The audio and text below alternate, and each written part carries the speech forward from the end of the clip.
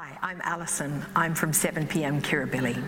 Today I'm reading from 2 Samuel chapter 15 verses 7 to 31. It's on page 271. At the end of 4 years, Absalom said to the king, "Let me go to Hebron and fulfill a vow I made to the Lord. While your servant was living at Geshur in Aram, I made this vow.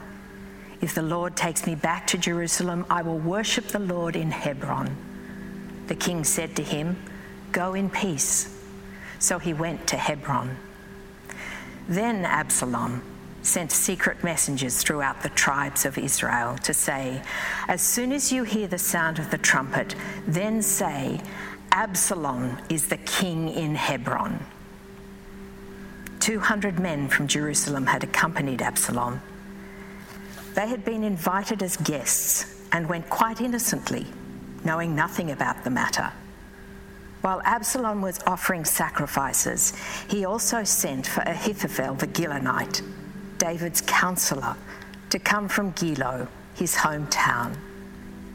And so the conspiracy gained strength, and Absalom's following kept on increasing. A messenger came and told David, "The hearts of the people of Israel are with Absalom." Then David said to all his officials who were with him in Jerusalem, "Come, we must flee, or none of us will escape from Absalom. We must leave immediately, or he will move quickly to overtake us and bring ruin on us and put the city to the sword." The king's officials answered him, "Your servants are ready to do whatever our lord the king chooses." The king set out with his entire household following him, but he left 10 concubines to take care of the palace. So the king set out with all the people following him, and they halted at the edge of the city. All his men marched past him, along with all the Kerethites and Pelethites, and all the 600 Gittites who had accompanied him from Gath marched before the king. The king said to Ittai the Gittite, "Why should you come along with us? Go back and stay with King Absalom. You are a foreigner, an exile from your homeland. You came only yesterday, and today shall I make you wander about with us when I do not know where I am going? Go back and take your people with you. May the Lord show you kindness and faithfulness." But Ittai replied to the king, "As surely as the Lord lives, and as my lord the king lives, whether my lord the king may be, whether it means life or death, there will your servant be." David said to Ittai, "Go ahead, march on." So Ittai the Gittite marched on with all his men and the families that were with him. The whole countryside wept aloud as all the people passed by. The king also crossed the Kidron Valley, and all the people moved on toward the wilderness. Zadok was there too, and all the Levites who were with him were carrying the Ark of the Covenant of God. They set down the Ark of God, and Abiathar offered sacrifices until all the people had finished leaving the city. Then the king said to Zadok, "Take the Ark of God back into the city. If I find favor in the Lord's eyes, he will bring me back and let me see it and his dwelling place again.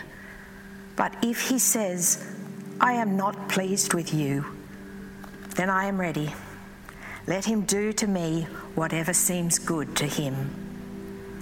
The king also said to Zadok the priest, "Do you understand?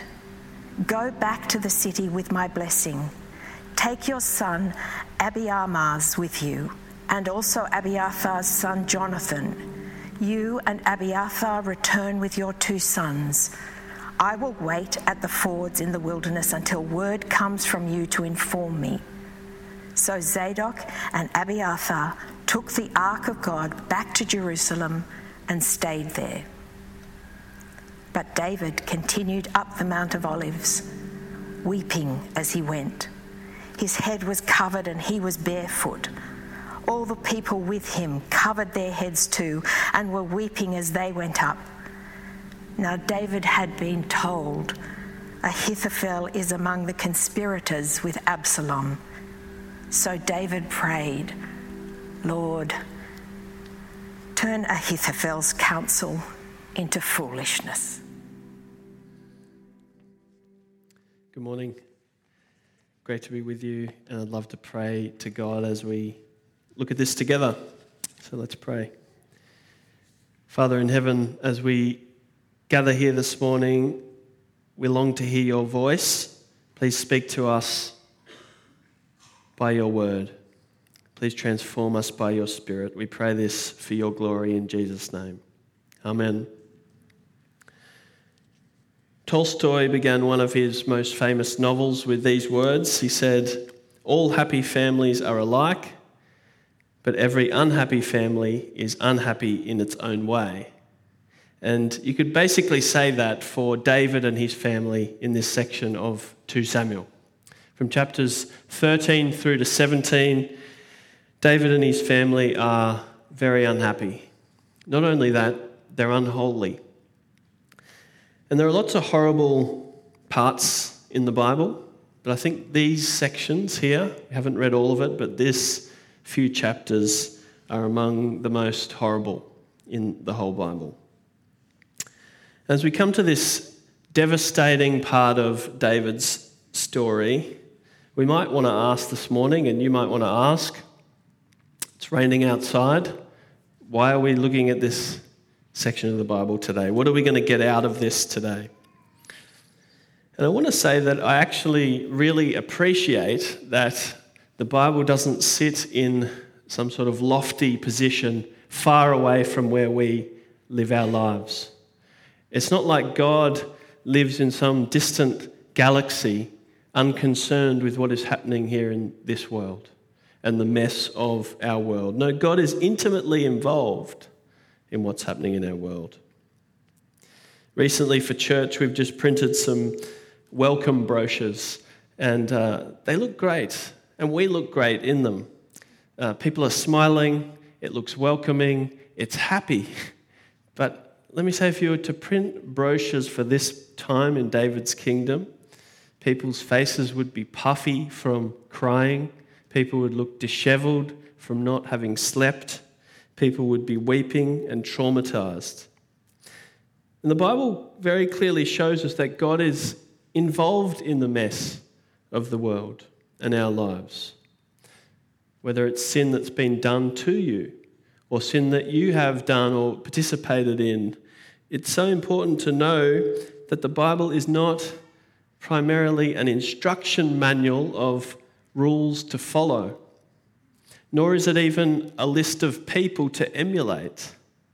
No, the Bible is the story of God reconciling this broken world back to Him and doing what is necessary for that to happen. And to be honest, most Bible characters, and certainly some of the ones we meet in this section, are not people who would fit neatly into a squeaky clean image. They wouldn't neatly fit into a happy middle-class nuclear family environment. Many of them have lives that are extremely broken, just like us, facing the very real consequences of mistakes that they have made and that other people have made. So what's the context of today's passage? Well, last week we saw that David, the king of Israel, slept with this woman Bathsheba and then had her husband murdered. And today we see how David's mistakes have tainted his own family line.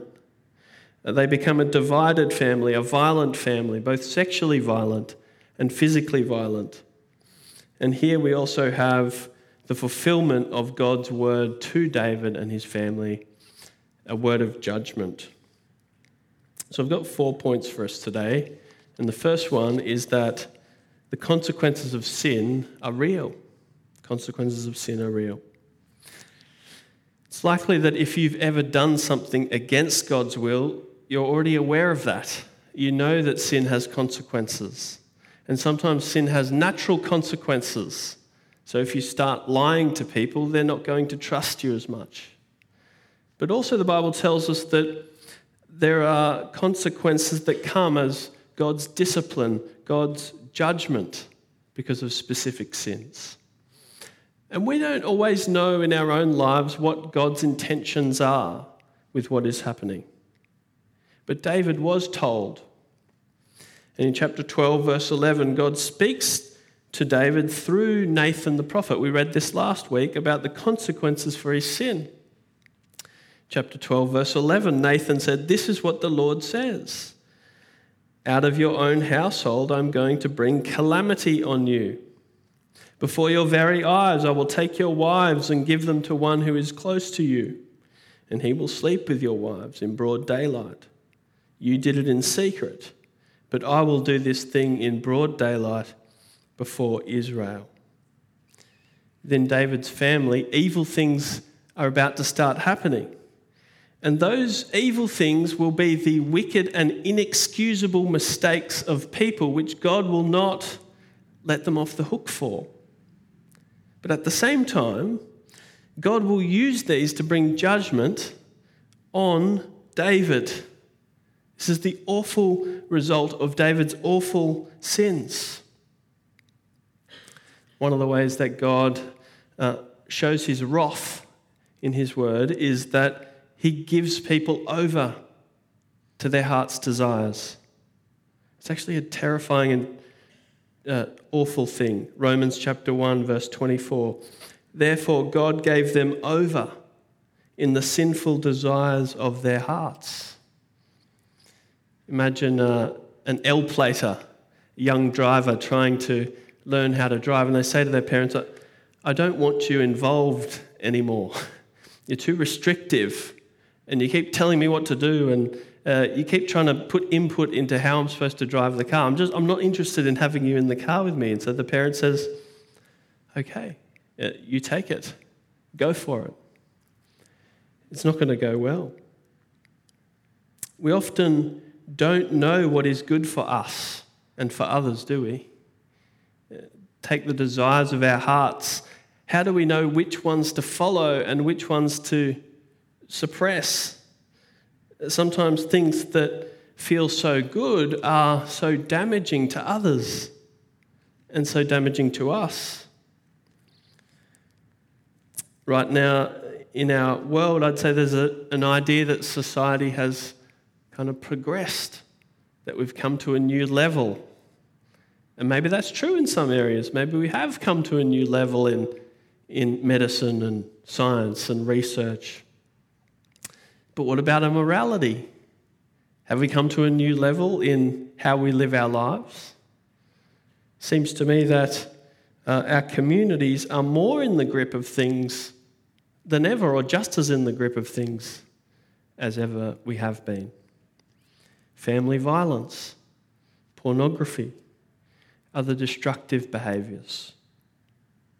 God steps back from David and his family and he says, if you want life without me, this is what it looks like. And so that's what unfolds in these chapters before us. So let me give the summary of what happens from chapters 13 through to 17. In chapter 13, David's daughter Tamar is raped by David's son Amnon. Tamar's brother, David's other son, Absalom, is angry at what has happened. And we're told David's angry as well. But neither of them does anything. 2 years later, Absalom kills Amnon in revenge for what he's done. David hears about it. He tears his clothes, he weeps, and then Absalom flees from Jerusalem. Then in chapter 14, David brings Absalom back to Jerusalem. And then we come to chapter 15, which we've read, and Absalom now stands at the city gate. He's kissing people, he's sucking up to them, he's saying, if only I was the judge in Israel, I could help you out with all your problems. And so he wins over the hearts of people.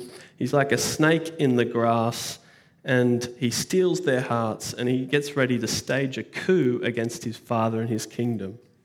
So in chapter 15, verse 13, a messenger came and told David, the hearts of the people of Israel are with Absalom.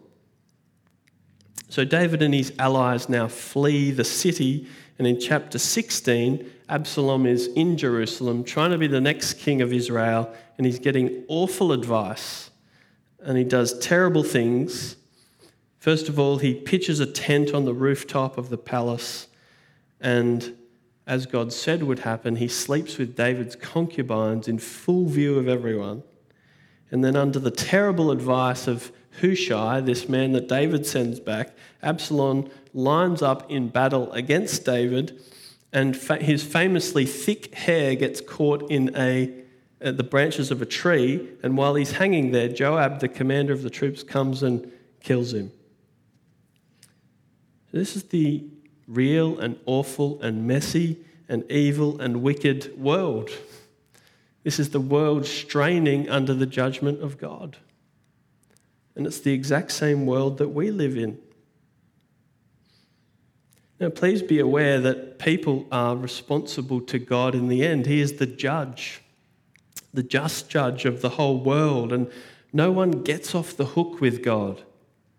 God doesn't just choose not to see some things. God's eyes see into the motives of every heart, and everyone will stand before his judgment throne on the final day. But also be aware that if your life is broken, that the Bible is the book for you. What do we need in our mistakes, in our sin, in the darkness of our own hearts? What do we need? We don't need excuses or band-aid solutions or to pat ourselves on the back and say, let's just keep progressing. We need honest words from our Creator spoken into the chaos and the evil of our lives and our world. So what does David do? What can David do? Well, the second thing we see in this chapter is that he trusts God. He is the trusting king. You may find that you're dealing with the consequences of sin at the moment, like David, whether because of your mistakes or someone else's mistakes. And just like him, we need to trust God's provision. In chapter 15, we have this dramatic march of David and all his allies out of Jerusalem, and lots of people going out of the city with him. He's fleeing for his life, and as he does so, Absalom is taking over in Jerusalem. And as an aside, self-protection is a good thing. I was reading the old Heidelberg Catechism this week, as you do, just in my quiet time. And part of it applies the sixth commandment, do not murder, and kind of thinks about how does that apply in our lives. And obviously it means don't kill someone, but it also means, they say, that I'm not to harm or recklessly endanger myself either. Self-protection is a good thing. David flees, he's doing the right thing. He's protecting the God-given life that he has. We see it in the book of Acts as well. Christians flee persecution. God doesn't begrudge them for that. If you need to get to a place of safety, to get out of the way of danger, God would commend you for that. It's a wise and godly thing. At the edge of the city, David stops and he addresses people as they start walking past him. First, there's this man called Ittai, who is a foreigner in Israel, and he insists that he wants to follow David. David says, don't worry about it, stay back here, you don't need the trouble. He insists. David says, come with me. A little bit further along, at the edge of the wilderness, David meets this man Zadok, who is a priest, and the other Levites with him. They're carrying the ark, and read with me in chapter 15, verse 25. Take the ark of God back into the city. If I find favor in the Lord's eyes, he will bring me back and let me see it as his dwelling place and his dwelling place again. But if he says, I am not pleased with you, then I am ready. Let him do to me whatever seems good to him. So God provides for all his people. God provides for the righteous and the unrighteous, with rain on the land. God ultimately provides for his kingdom, and David knows this, and he trusts it, and he just throws himself on the mercy and the providence of God here. He knows he can't change his mistakes. He's repented of them, but he cannot change them. He knows he can't change his son's mistakes. He can't make everything right. And so he trusts that God will provide. And he prays a very specific prayer in verse 31. Lord, turn Ahithophel's counsel into foolishness. Ahithophel was a counselor to David, and now he's gone back and he's trying to counsel Absalom, the new king. And David prays against his advice. Very specific prayer. There is a liberation in trusting God's provision. To know that God provides for the past, the present, the future, it's comforting. When you think he's working this all out for his good and for the good of his people and his name, it strengthens us. When we say it doesn't all depend on me and what I can do here, it's actually a good way to think. The fact that God sovereignly provides is especially good to remember if you are going through a trial, if you are suffering. And you say to yourself, I can't control the outcome of this. I'm not called to. It's in God's hands. It's actually a great way to be when you've made mistakes as well. And you confess and own up to those mistakes, and then you say, God has brought me into existence, and I didn't have a say in that. And God has numbered the days of my life, and he knows when I'll die, and he's going to do what's right. It's actually a comforting way to live. It's even comforting when someone else in your life is in trouble, and you can say, I don't know what's happening here, but God does. And God knows how this will end, and God knows what he's doing. David didn't see the ark of God as his personal possession that he could just take with him wherever he wanted to go. He sent it back to the city, and he said, God's kingdom, God's will, God's plan, God's presence will stay there. And if God wants, he can take me back to the city. And if not, then so be it. I love Psalm 131. It's this tiny little psalm which David prays about trusting God. And the picture that he uses is of a child or a baby in its mother's arms as a picture of trusting God. I do not concern myself with matters or things too wonderful for me, but I have calmed and quieted myself. I am like a weaned child with its mother. Like a weaned child, I am content. Now, there are lots of people that want to predict the future, economists, journalists, pastors maybe. But where does the future reside? It doesn't reside with people, but with God. And David knows that, and so he throws himself on the mercy and provision of God.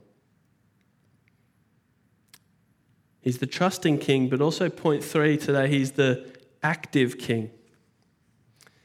This is the other side of what David does here. He's barefoot, he's weeping, he's walking up the Mount of Olives. He's surrounded by a crowd of people around him who are weeping as well. And as he gets to the top of the mountain, he makes a decision, verse 32. When David arrived at the summit where people used to worship God, Hushai the Archite was there to meet him, his robe torn and dust on his head. David said to him, "If you go with me, you will be a burden to me.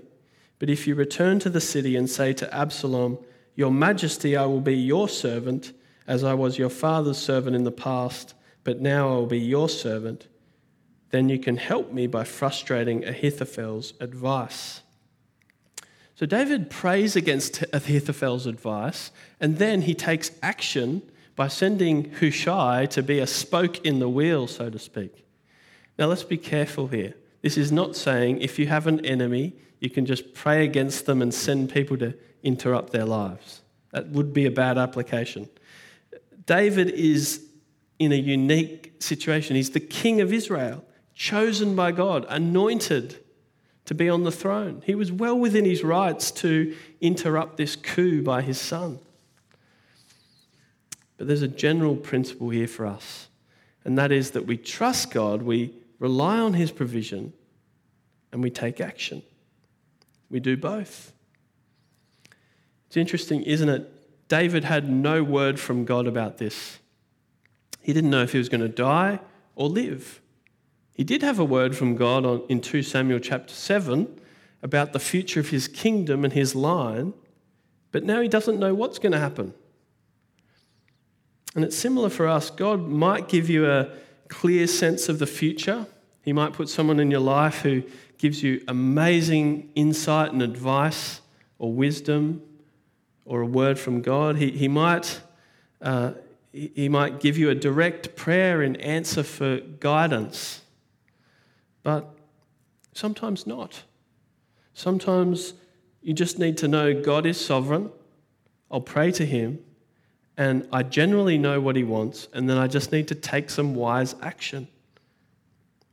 Heard this week about a Christian university lecturer in Sydney who ends her lectures by putting up a slide inviting people to the Explore course at her church. There's someone taking action. David broadly knew God's plan. He didn't know what was coming next, but he knew God had promised to bless his family, and so he just did something. And in the Bible, we do know the will of God, broadly speaking.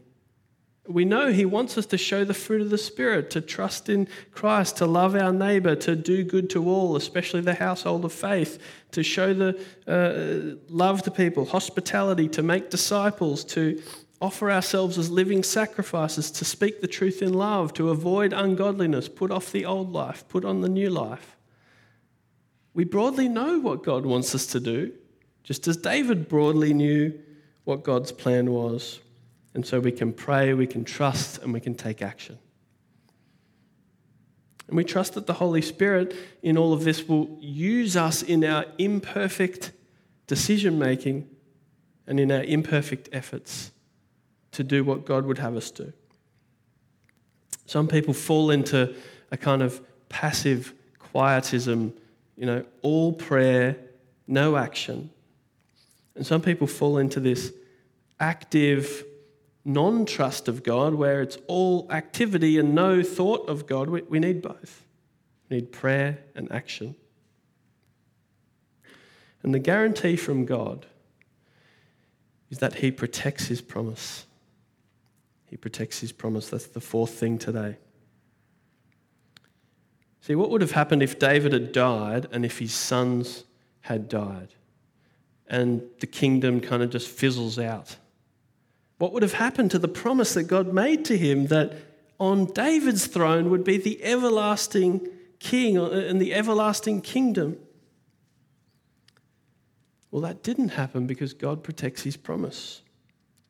After the war was done, God brings David and his allies back into Jerusalem. David wins back the hearts of Israel just as Absalom had won them, and God vindicates him. God takes him back and puts him on the throne. Chapter 19, verse 14, he won over the hearts of the men of Judah so that they were all of one mind. They sent word to the king, return you and your men. God protects his promise and he protects his king. And through his king, he protects his people. And coming forward by 1,000 years, David's son, Jesus, completed his ministry in Jerusalem. And how did the last days of his ministry in Jerusalem end? It was full of tears and rejection and shame, just like David's. He also walked up the Mount of Olives in disgrace and in shame, out of the city.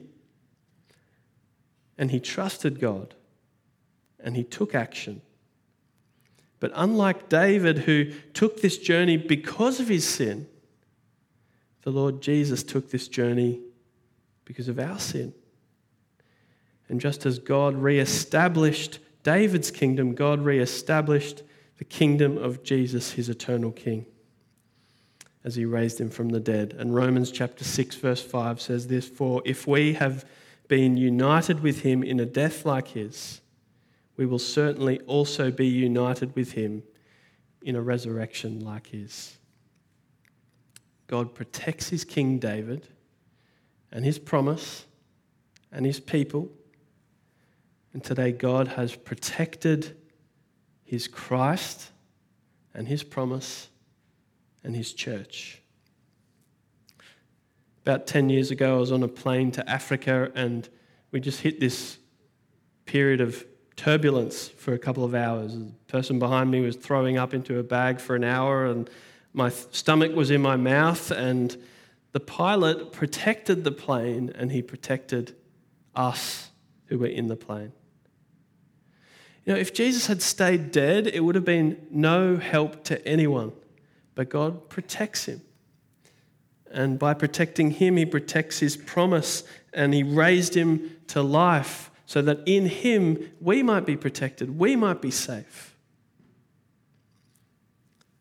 And so we can trust God, can take action in the light of his will for us, because the future for us is secure. We're now going to pray a prayer of confession as we prepare ourselves for communion after the song. And the words are coming up on the screen. So I'll invite you to share in these words, turning our hearts to God in our sin and reminding ourselves of his grace. Let's say these words.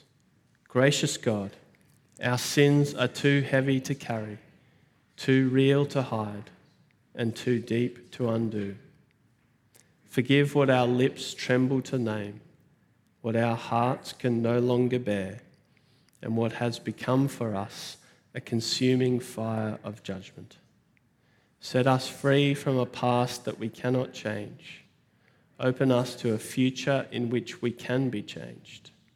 And grant us grace to grow more and more in your likeness and image through Jesus Christ, the light of the world. Amen.